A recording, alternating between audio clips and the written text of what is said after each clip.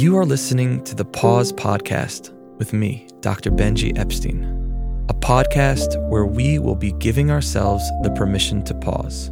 This will be a practical guide to live a life with courage, presence, and authenticity.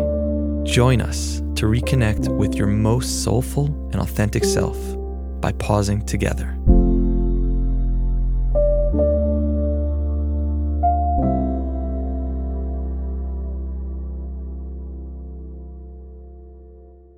All right. All is right. Here we go. The penultimate episode of the Pausecast. Are we here already? Are we here already? Yeah, this week flew. I'm going to miss these weekly get-togethers, Ben. It has been really nice. Nope. Don't be sad it's over. Be glad it happened. Bittersweet, more sweet than bitter. But still, so many of you have reached out to us to ask us what's next. For right now, we're going to focus on the present. We're focusing on the here and now. A lot of people have reached out and said that they use the Pausecast to fall asleep. I'm not sure. Is that a compliment? I think so, yeah. Yeah. I mean, it's very relaxing. It's relaxing, right? It's supposed to be relaxing. Just again, if you're using this to fall asleep, again, the goal really is to fall awake, but we're happy that you're using this.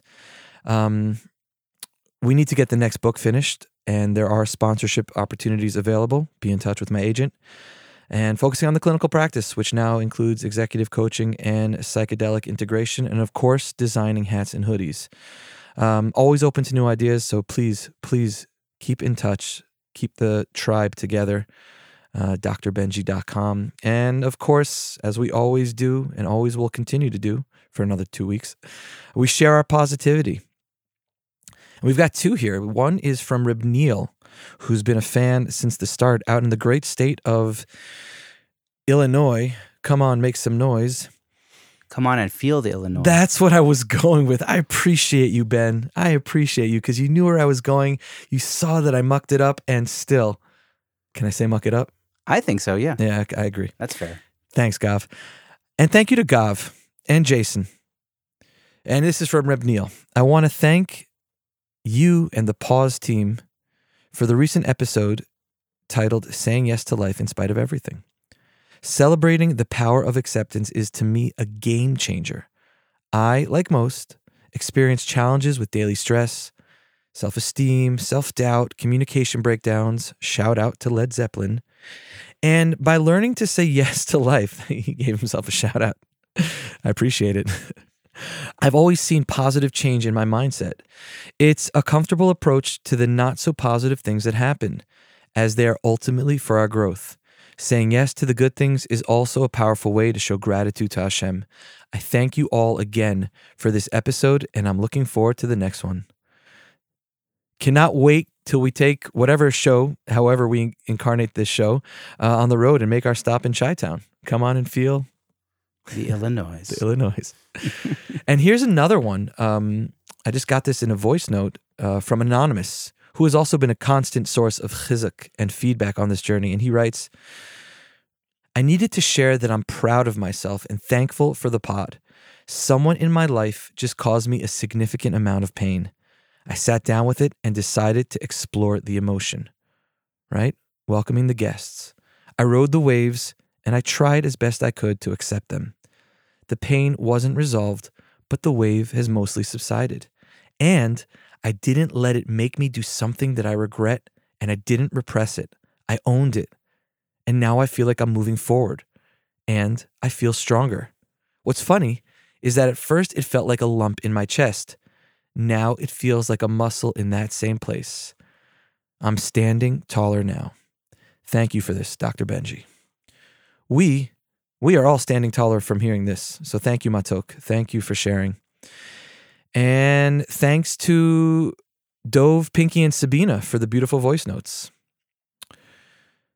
All right, that's housekeeping. Housekeeping. Housekeeping.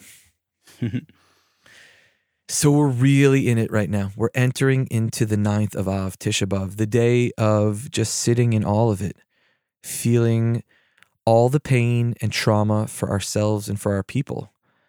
And the only way we can hold all of these strong emotions to welcome all of the guests is from a place of self-compassion, of Rahmanas.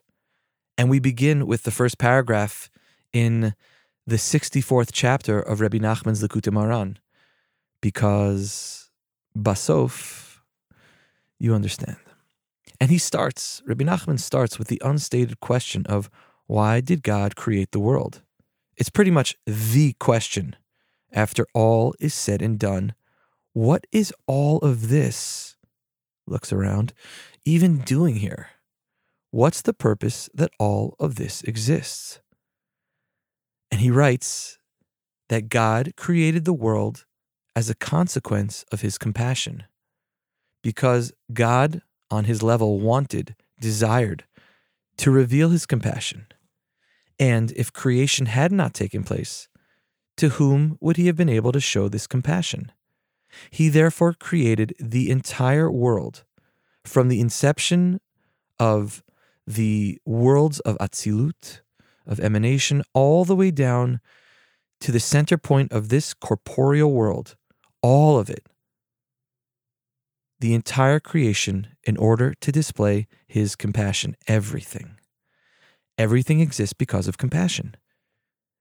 Everything exists because of compassion.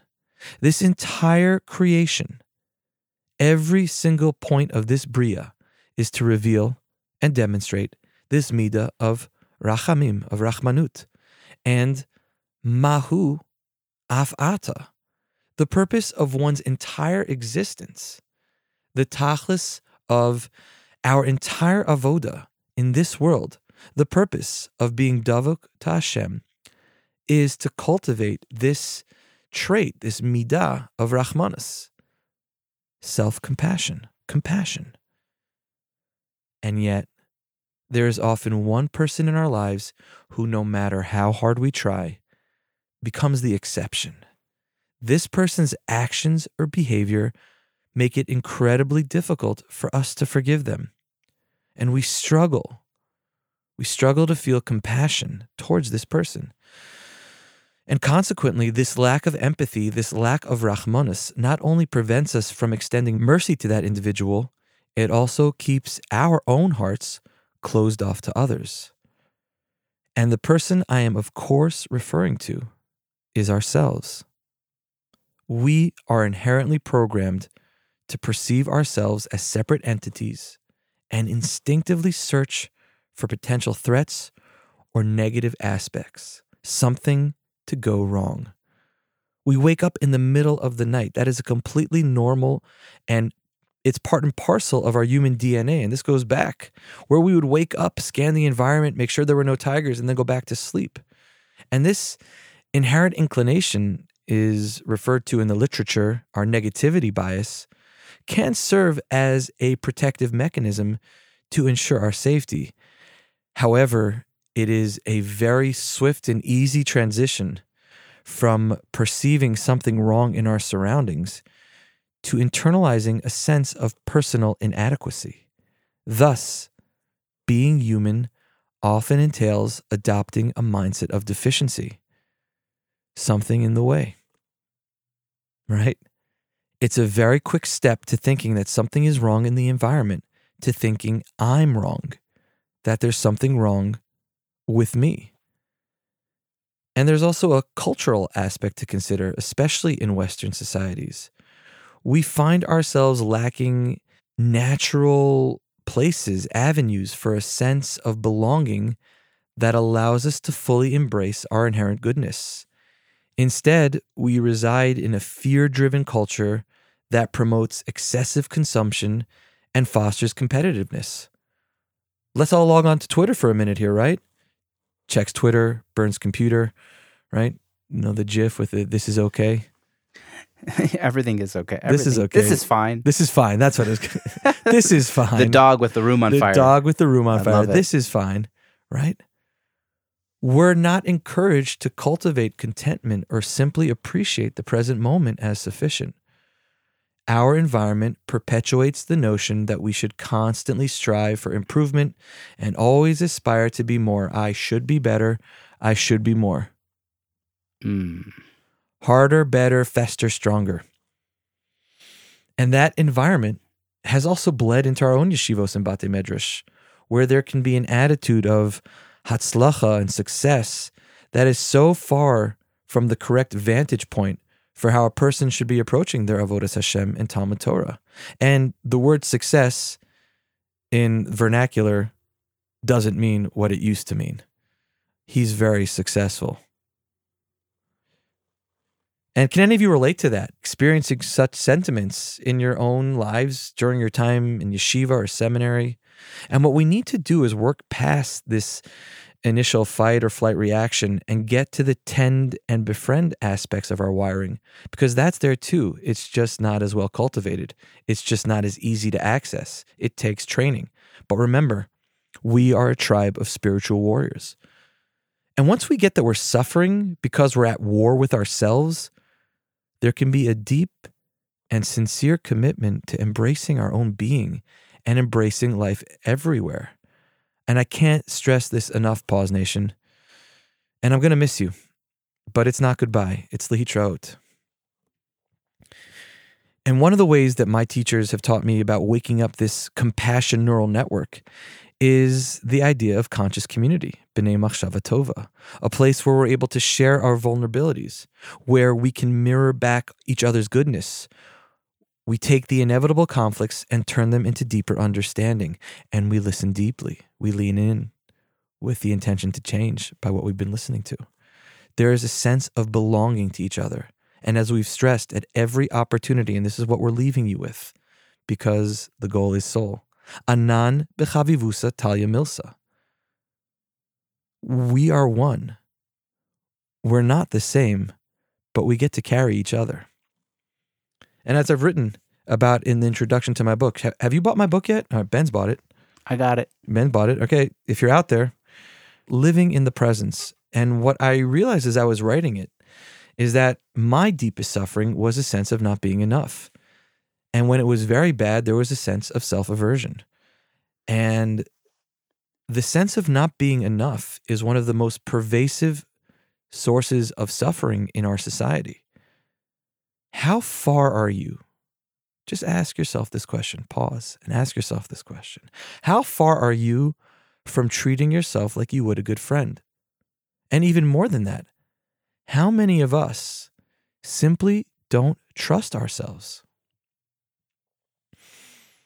And what we're doing is failing to recognize what Tara Brach calls the trance of unworthiness. How much we are trapped in the sense of falling short. It's an almost imperceptible, subtle background noise that's always saying, how am I doing now? Is okay? And what we frequently discover or uncover is a disconnect between our idealized self-perception and our present moment awareness. And within that gap, we find ourselves perpetually feeling inadequate or not okay. Is not okay. And when that inevitably follows, and then what inevitably follows that is suffering. For example, if you're in a relationship and you realize or feel about yourself, I can't really be close to anyone. Or if someone got to know me, they'd reject me. It sounds painful, right? The irony is that pain can be a wake-up to explore paths to begin to stop the incessant war against ourselves. That's the wake-up call. And so ironically, it's the pain, the suffering that starts as our alarm. And it's the same as listening. It's usually when we aren't listening that we're brought painfully back to reality, leaning in softly with the willingness to be changed by what we hear. All right, we're going to turn this to the audience. Why aren't we more self-compassionate? Ben, you ever hard on yourself? Jason? Larry? Yeah. Right? So where's it? Why aren't we more self-compassionate? I mean, probably because at certain times, other people were not compassionate enough with us. Right. You know? Right. It wasn't modeled. Right. Or like kids are mean and do mean things to other kids in school. And then we internalize that message. Yeah. Like that we were the ones that... It was it was my fault that I got bullied. Right. What I've found is the number one reason that people give for why they aren't more self-compassionate, and this is what Larry said, Did we get his answer? Oh, he's in the back. I didn't hear Larry's answer. There's a fear that if they aren't, harsh with themselves, that they're going to be too easy on themselves. We need constant self-criticism to spur ourselves on, because if I don't do that, the worry is, well, I'll just skip work and eat 3 tubs of ice cream and watch Adventure Time or Midnight Gospel, which is a shout out to my guru Duncan, all day. In other words, isn't self-compassion really the same thing as self-indulgence? And before we even get there, we should contemplate for a moment whether self-criticism really lives up to its reputation as a powerful motivator. Because what extensive research has indicated is that individuals, and we could talk about this, anecdotally, people who engage in self-criticism tend to experience higher levels of anxiety and depression, which is hardly conducive to cultivating a proactive and motivated mindset. You're not serving yourself. Also, people who are self-critics, raise your hand, everyone's raising your hands, often hold lower self-efficacy beliefs, meaning they lack confidence in their own abilities. And when you don't believe in yourself, right, it's going to hamper and undermine your potential for achieving success. So this is not a get up and go mindset. This is the musician's mindset. This is a musician, right? And the irony is, we think the self-criticism will shield us from failure, but it engenders this fear of failure, because if you're going to be critical of yourself, you're never going to sort of attempt to try to achieve your goals, because if you, God forbid, fail, God forbid, instead of failing better, right, the possibility of failure is unacceptable. If I don't try, I can never fail. Also, more problematic, at least what I've seen clinically, is that if you are a self-critic, you're going to have a hard time seeing yourself clearly and identifying the needed areas of improvement, because the prospect of the self-punishment that will ensue if you admit that you have to work on something is not something that you relish, right? So you can see how much better it would be to deny that there's a problem, or even better, I'll blame it on someone else. Right? It's way better than the alternative, right? Pointing one finger at you. To regret one's own experience is to arrest one's own development. To deny one's own experience is to put a lie into the lips of one's own life. It is no less than a denial of the soul. And that's our Forever Jung quote. The goal is soul, people. I don't know if we've mentioned that here yet. Not on this episode. Not on this episode. Another thing I've noticed more and more these days, and maybe this is just my own projection, so guilty, is that people tend to have a harsh relationship with their own minds. They criticize themselves a lot and put themselves down, thinking that this will somehow lead to a better life. We're getting overwhelmed by our fears. We're getting scared by our desires. We're ashamed of our anxiety, and we really struggle with the intense and overwhelming emotions that we talked about last week. So if we make a mistake, we also feel ashamed. If we're not impressing others, we believe it's because there's something unlikable or irredeemable about us. If we experience loss, pain, sadness, grief, we feel personally embarrassed, as if this was indicative of some personal failing, right? Getting teased in the yard. It's like, something must be wrong with me. So we anguish over our disappointed expectations, and what we do is we retaliate our own minds. We retaliate against our own minds by loathing our lack of control, and that transforms into a form of self-hatred. And there's so many occasions for disbelief. Please, oh please, don't continue to believe in your disbelief. In our inherent worth, when something goes wrong, and something inevitably goes wrong, when all I feel is removed from the loving presence of God, how am I supposed to believe in that love, in my inherent worth? Yisrael asher b'cha espoir. You want me to imagine that I'm still very close to you, that I still matter, that my life is meaningful, to believe that I am loved, that my life is making a difference, that my actions make a difference? How is it that I could love myself? How is it that you can love me? It's times like these that provoke this terrifying and depressing internal response. That Rahmanus, compassion, closeness, meaning, that are really our life's objective. They're meant for everyone but myself. The grace exists, but remains unavailable to me. And the Gemara, the Talmud, speaks on a few occasions of the great scholar Elisha ben Abuya, who became an apostate later on in his life. He was known as Acher, the other one. And his student, Rabbi Meir, would often beg him, please reconsider. He would bring his teacher proof after proof, showing it's never too late for repentance. And each time, his former master would end the discussion by responding, I have heard a heavenly voice. And it went forth and said, Shuvu banim shovavim. Return, my mischievous children. And the voice said to him, all my children can return, all but Acher, all but me. Even this rabbinic figure, this towering rabbinic figure, could do nothing to overcome this self-doubt. His guilt was so great in his mind that it could not be encompassed by God's love and forgiveness. Everyone can return. All who go don't always return, but everyone can return, no matter how grievous the transgression, except for him.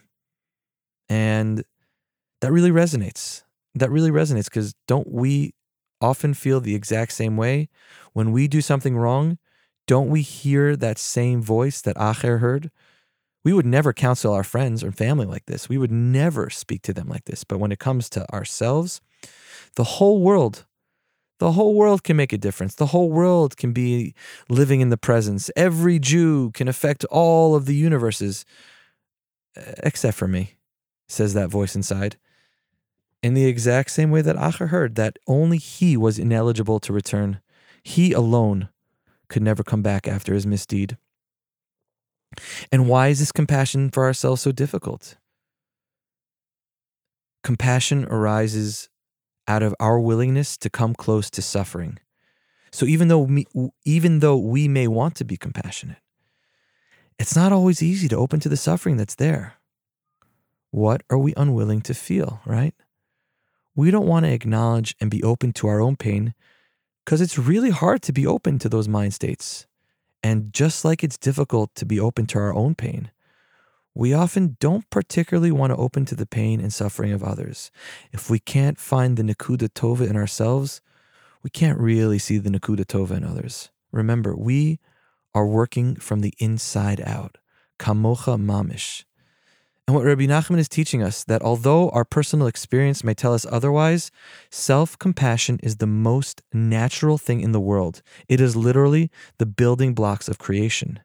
Self-compassion is going to create that caring space within you that is free of judgment, a place that sees your hurt and your failures and softens to allow those experiences with kindness and caring. Ki ikar harachmanas. The main thing, keeping the main thing. Hu k'Yisrael am kadosh noflim chas v'shalom ba'avonot. Rachmana litzlan ki zeh rachmanas hagadol mikol minei rachmanas. When we begin to think about this and understand and recognize that I, myself, am deserving of the biggest rachmanas, despite all that I've done, all of my shortcomings, you still love me, and I am still worthy of love. And I can look at the rachmanas of my life. Who am I really? What do I really want? I am a chelik elokah mimal. I am a piece of the Borei Olam. I'm a chip off the divine block, and we are all in the same boat. When we feel as if we can't bring out and express in our thoughts, words, and actions this great truth that is burning inside of us, and then we get stuck in superficiality. And then we are unable to feel an intimate connection with the deeper part of who I am, let alone who others are. But it is dafka because we want to learn to love and care for ourselves that we don't want a life that's solely glutted by possessions, stimulation, objects, and experiences that we amass mindlessly, compelled because we don't know what else to do when we wake up in the morning in order to feel alive. It is dafka because we learn to love and care for ourselves that we move away from deifying any voice within that mocks us, humiliates us, and mercilessly shames and puts us down. External, internal. And the internal voice is much harder to drown out. And people worry that self-compassion is some sort of private cocoon that will close them off from other people, making them selfish and self-centered. But the reverse is actually the case. The more open-hearted we are with ourselves, the closer we feel toward the rest of life.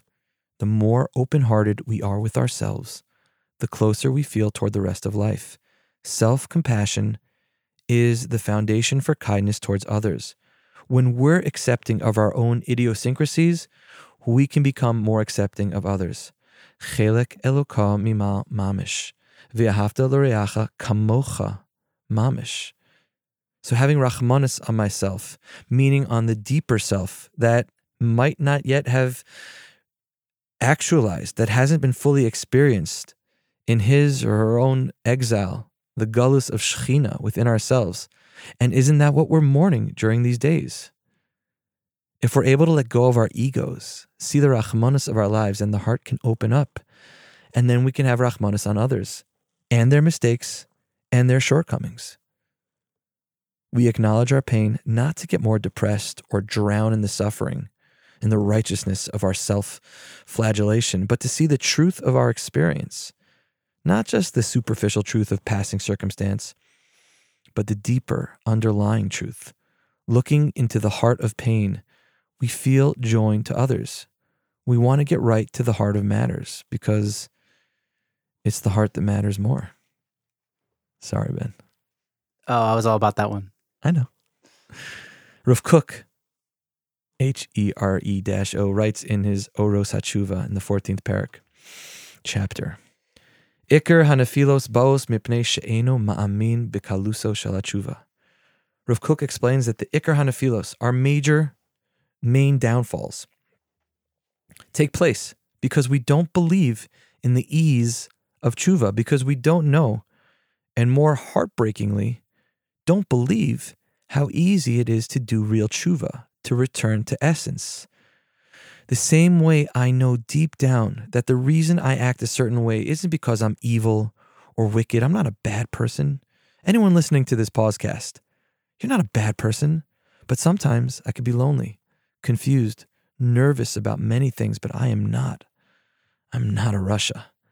And then my heart can open up and I can start to really see my shortcomings clearly, despite my failures and disappointments, and see them clearly. And then what happens is the heart opens and softens, and then I can really see myself, and then I could see the other person. Because if we're in touch with what's going on inside us, we also feel much closer to others because that same potential, seen or unseen, actualized or presently wasted, exists within all beings. And we recognize that. Game, respect, game. Or something like that. When we see that our lives can transform in an instant to something unrecognizable from what we anticipated when we woke up this morning and begin the day, Chadashim labekarim rabba emunasecha. And this is true for all of us all the time. This recognition lifts us up and leads us to compassion and its unique happiness, which is connection. Rabba emunasecha. The noted Jungian, forever Jung, analyst Robert Johnson acknowledges how difficult it is for many of us to believe in our goodness. We more easily take our worst fears and thoughts to be who we are. This is who I am. The unacknowledged traits, which Jung refers to as the shadow. And he writes, curiously, people resist the noble aspects of their shadow more strenuously than they hide the dark sides. It is more disrupting to find that you have a profound nobility of character, chelek eloka mimah mamish, than to find out you're a bum. We don't believe in our light as much as we believe in our darkness. Hashtag more light. Our belief in a limited and impoverished identity is such a strong habit that without it, we're afraid we wouldn't know how to be. If we fully acknowledged our dignity, our soul, the goal is soul, it could lead to radical life changes. It could ask something huge of us, and yet some part of us knows that this frightened, damaged, limited self is not who we are. Each of us needs to find our way to be whole and free. Dr. Kristen Neff, who is the renowned expert in the field of self-compassion, defines self-compassion as treating oneself with the same kindness and support one would extend to a friend in need. And according to Dr. Neff, practicing self-compassion entails being patient, kind, understanding towards our own shortcomings, as opposed to ruthlessly criticizing and judging ourselves. And by cultivating self-compassion, we transform into our own allies rather than our adversaries. Her research on self-compassion revolves around three fundamental components: mindfulness, self-kindness, and recognizing our shared humanity. Mindfulness, we know mindfulness, of course, paying attention non-judgmentally in the present moment. And it's a process. It's an attitudinal quality. It's an avoda that entails perceiving each experience as it unfolds, maintaining a state of clear and equanimous awareness. Simply or not so simply, embracing the reality of the present moment by accepting all thoughts, sensations, emotions without evasion or resistance. When we practice mindfulness, we are able to confront the truth of our experiences even when they are uncomfortable or distressing, rather than avoiding painful thoughts and emotions. And that empowers us to respond to life's challenges with a fresh perspective and a heightened presence of mind. And number two is the self-kindness. Self-kindness is, as we've mentioned, caring towards ourselves as we are towards other people. Supportive, encouraging, so we protect ourselves from harm. It's choosing to soothe and comfort ourselves when external life circumstances are challenging and feel too difficult to bear, instead of berating ourselves for being inadequate. We can choose to offer ourselves warmth and unconditional acceptance.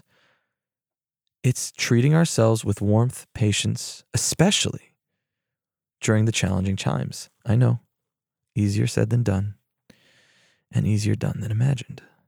And the third quality is common humanity, because at the core of self-compassion, there's a profound sense of interconnectedness.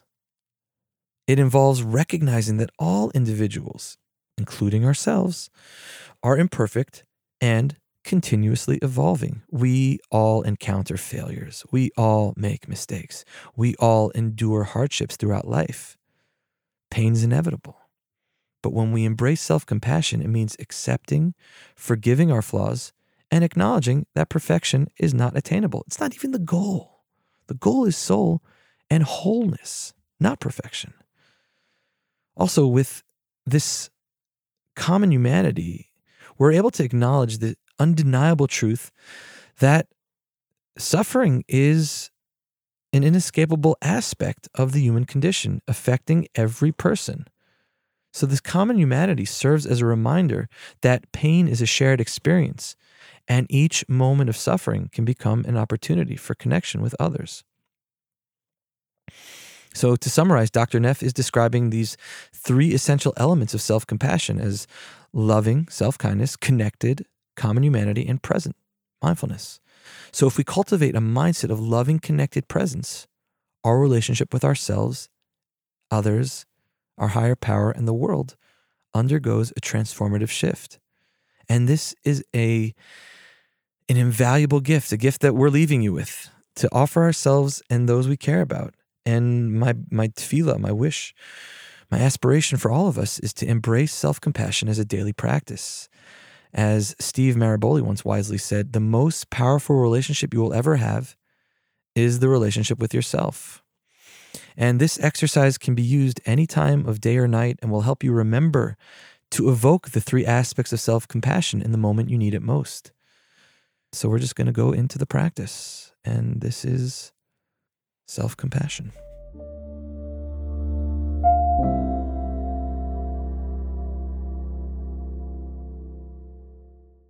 So just sitting in an upright and dignified posture, allowing the chair to support you completely just as you are.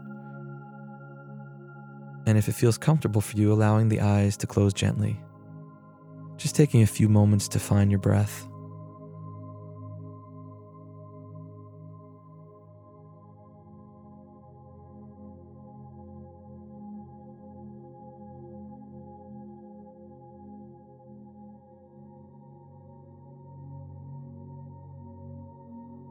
scan your experience and see if you can bring into your awareness any emotional distress or other difficulty, strain you're experiencing in your life right now. And notice if you can find this discomfort in your body. Where do you feel it?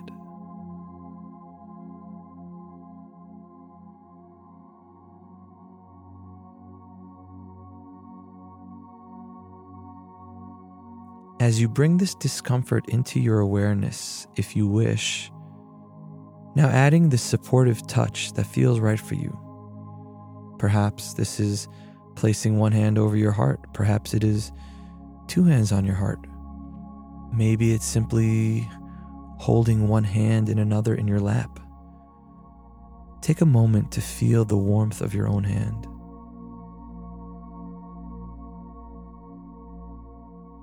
The first step in this self-compassion break is simply to notice whatever difficulty is here for you right now. To acknowledge that this is a moment of suffering, and mindfully allowing it to be fully here in your experience.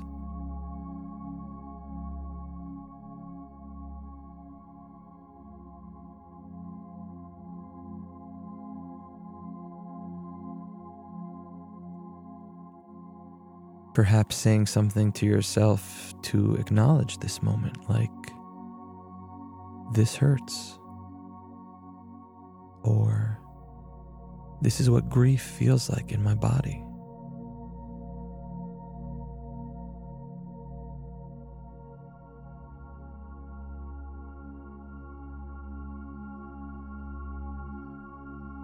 This hurts. This is what stress feels like in my body.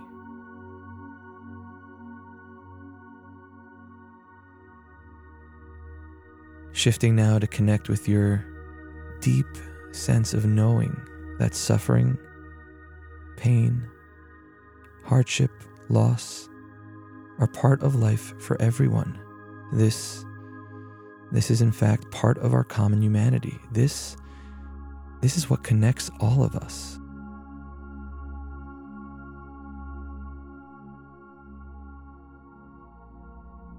Maybe saying to yourself, "I am not alone. I am not alone." Or even, "This is what it feels like when anyone experiences heartbreak, when anyone is heartbroken. This is what it feels like when anyone is lonely. This is what it feels like when anyone is grieving."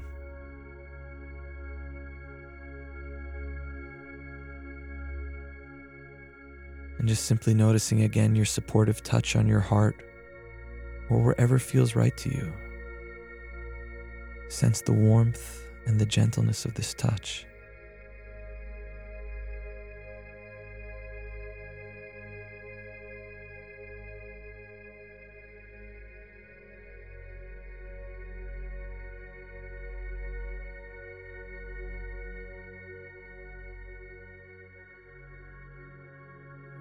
And now asking yourself, what kind words do I most need to hear right now? What kind words do I need most to hear right now? Perhaps you can say, "May I give myself the compassion and kindness I need."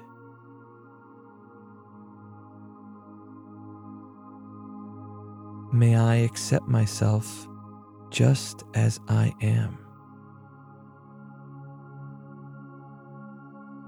May I be strong.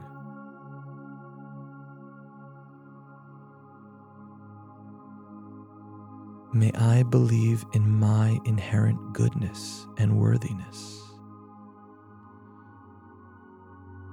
Just finding whatever words are most nourishing to you.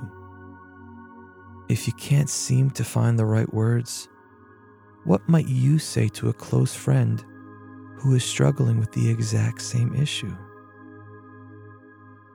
giving yourself whatever kindness you need in this moment.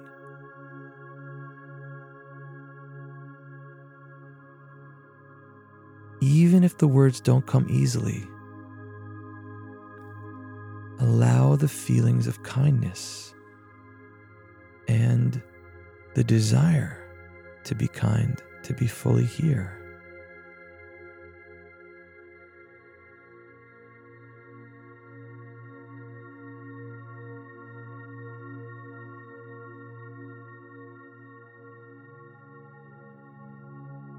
Allowing whatever kind words that come to mind to resonate, sensing the self-compassion of this moment. You deserve it.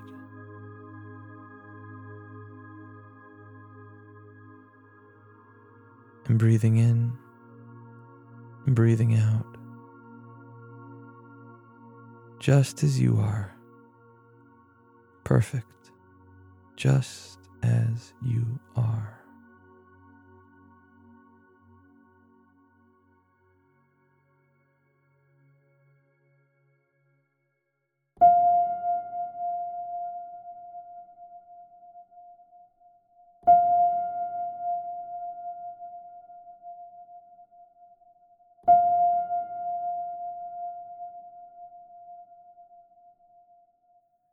All right. The greatest nechama, the greatest comfort, the ultimate comfort that a person can receive is that they are not alone and that they are being held, that they are never forgotten or abandoned. The most powerful relationship you will ever have is the relationship with yourself. The goal is Mamish Soul. We will see you next week for the grand finale. Baruch Adonai Leolam. Amen ve'amen.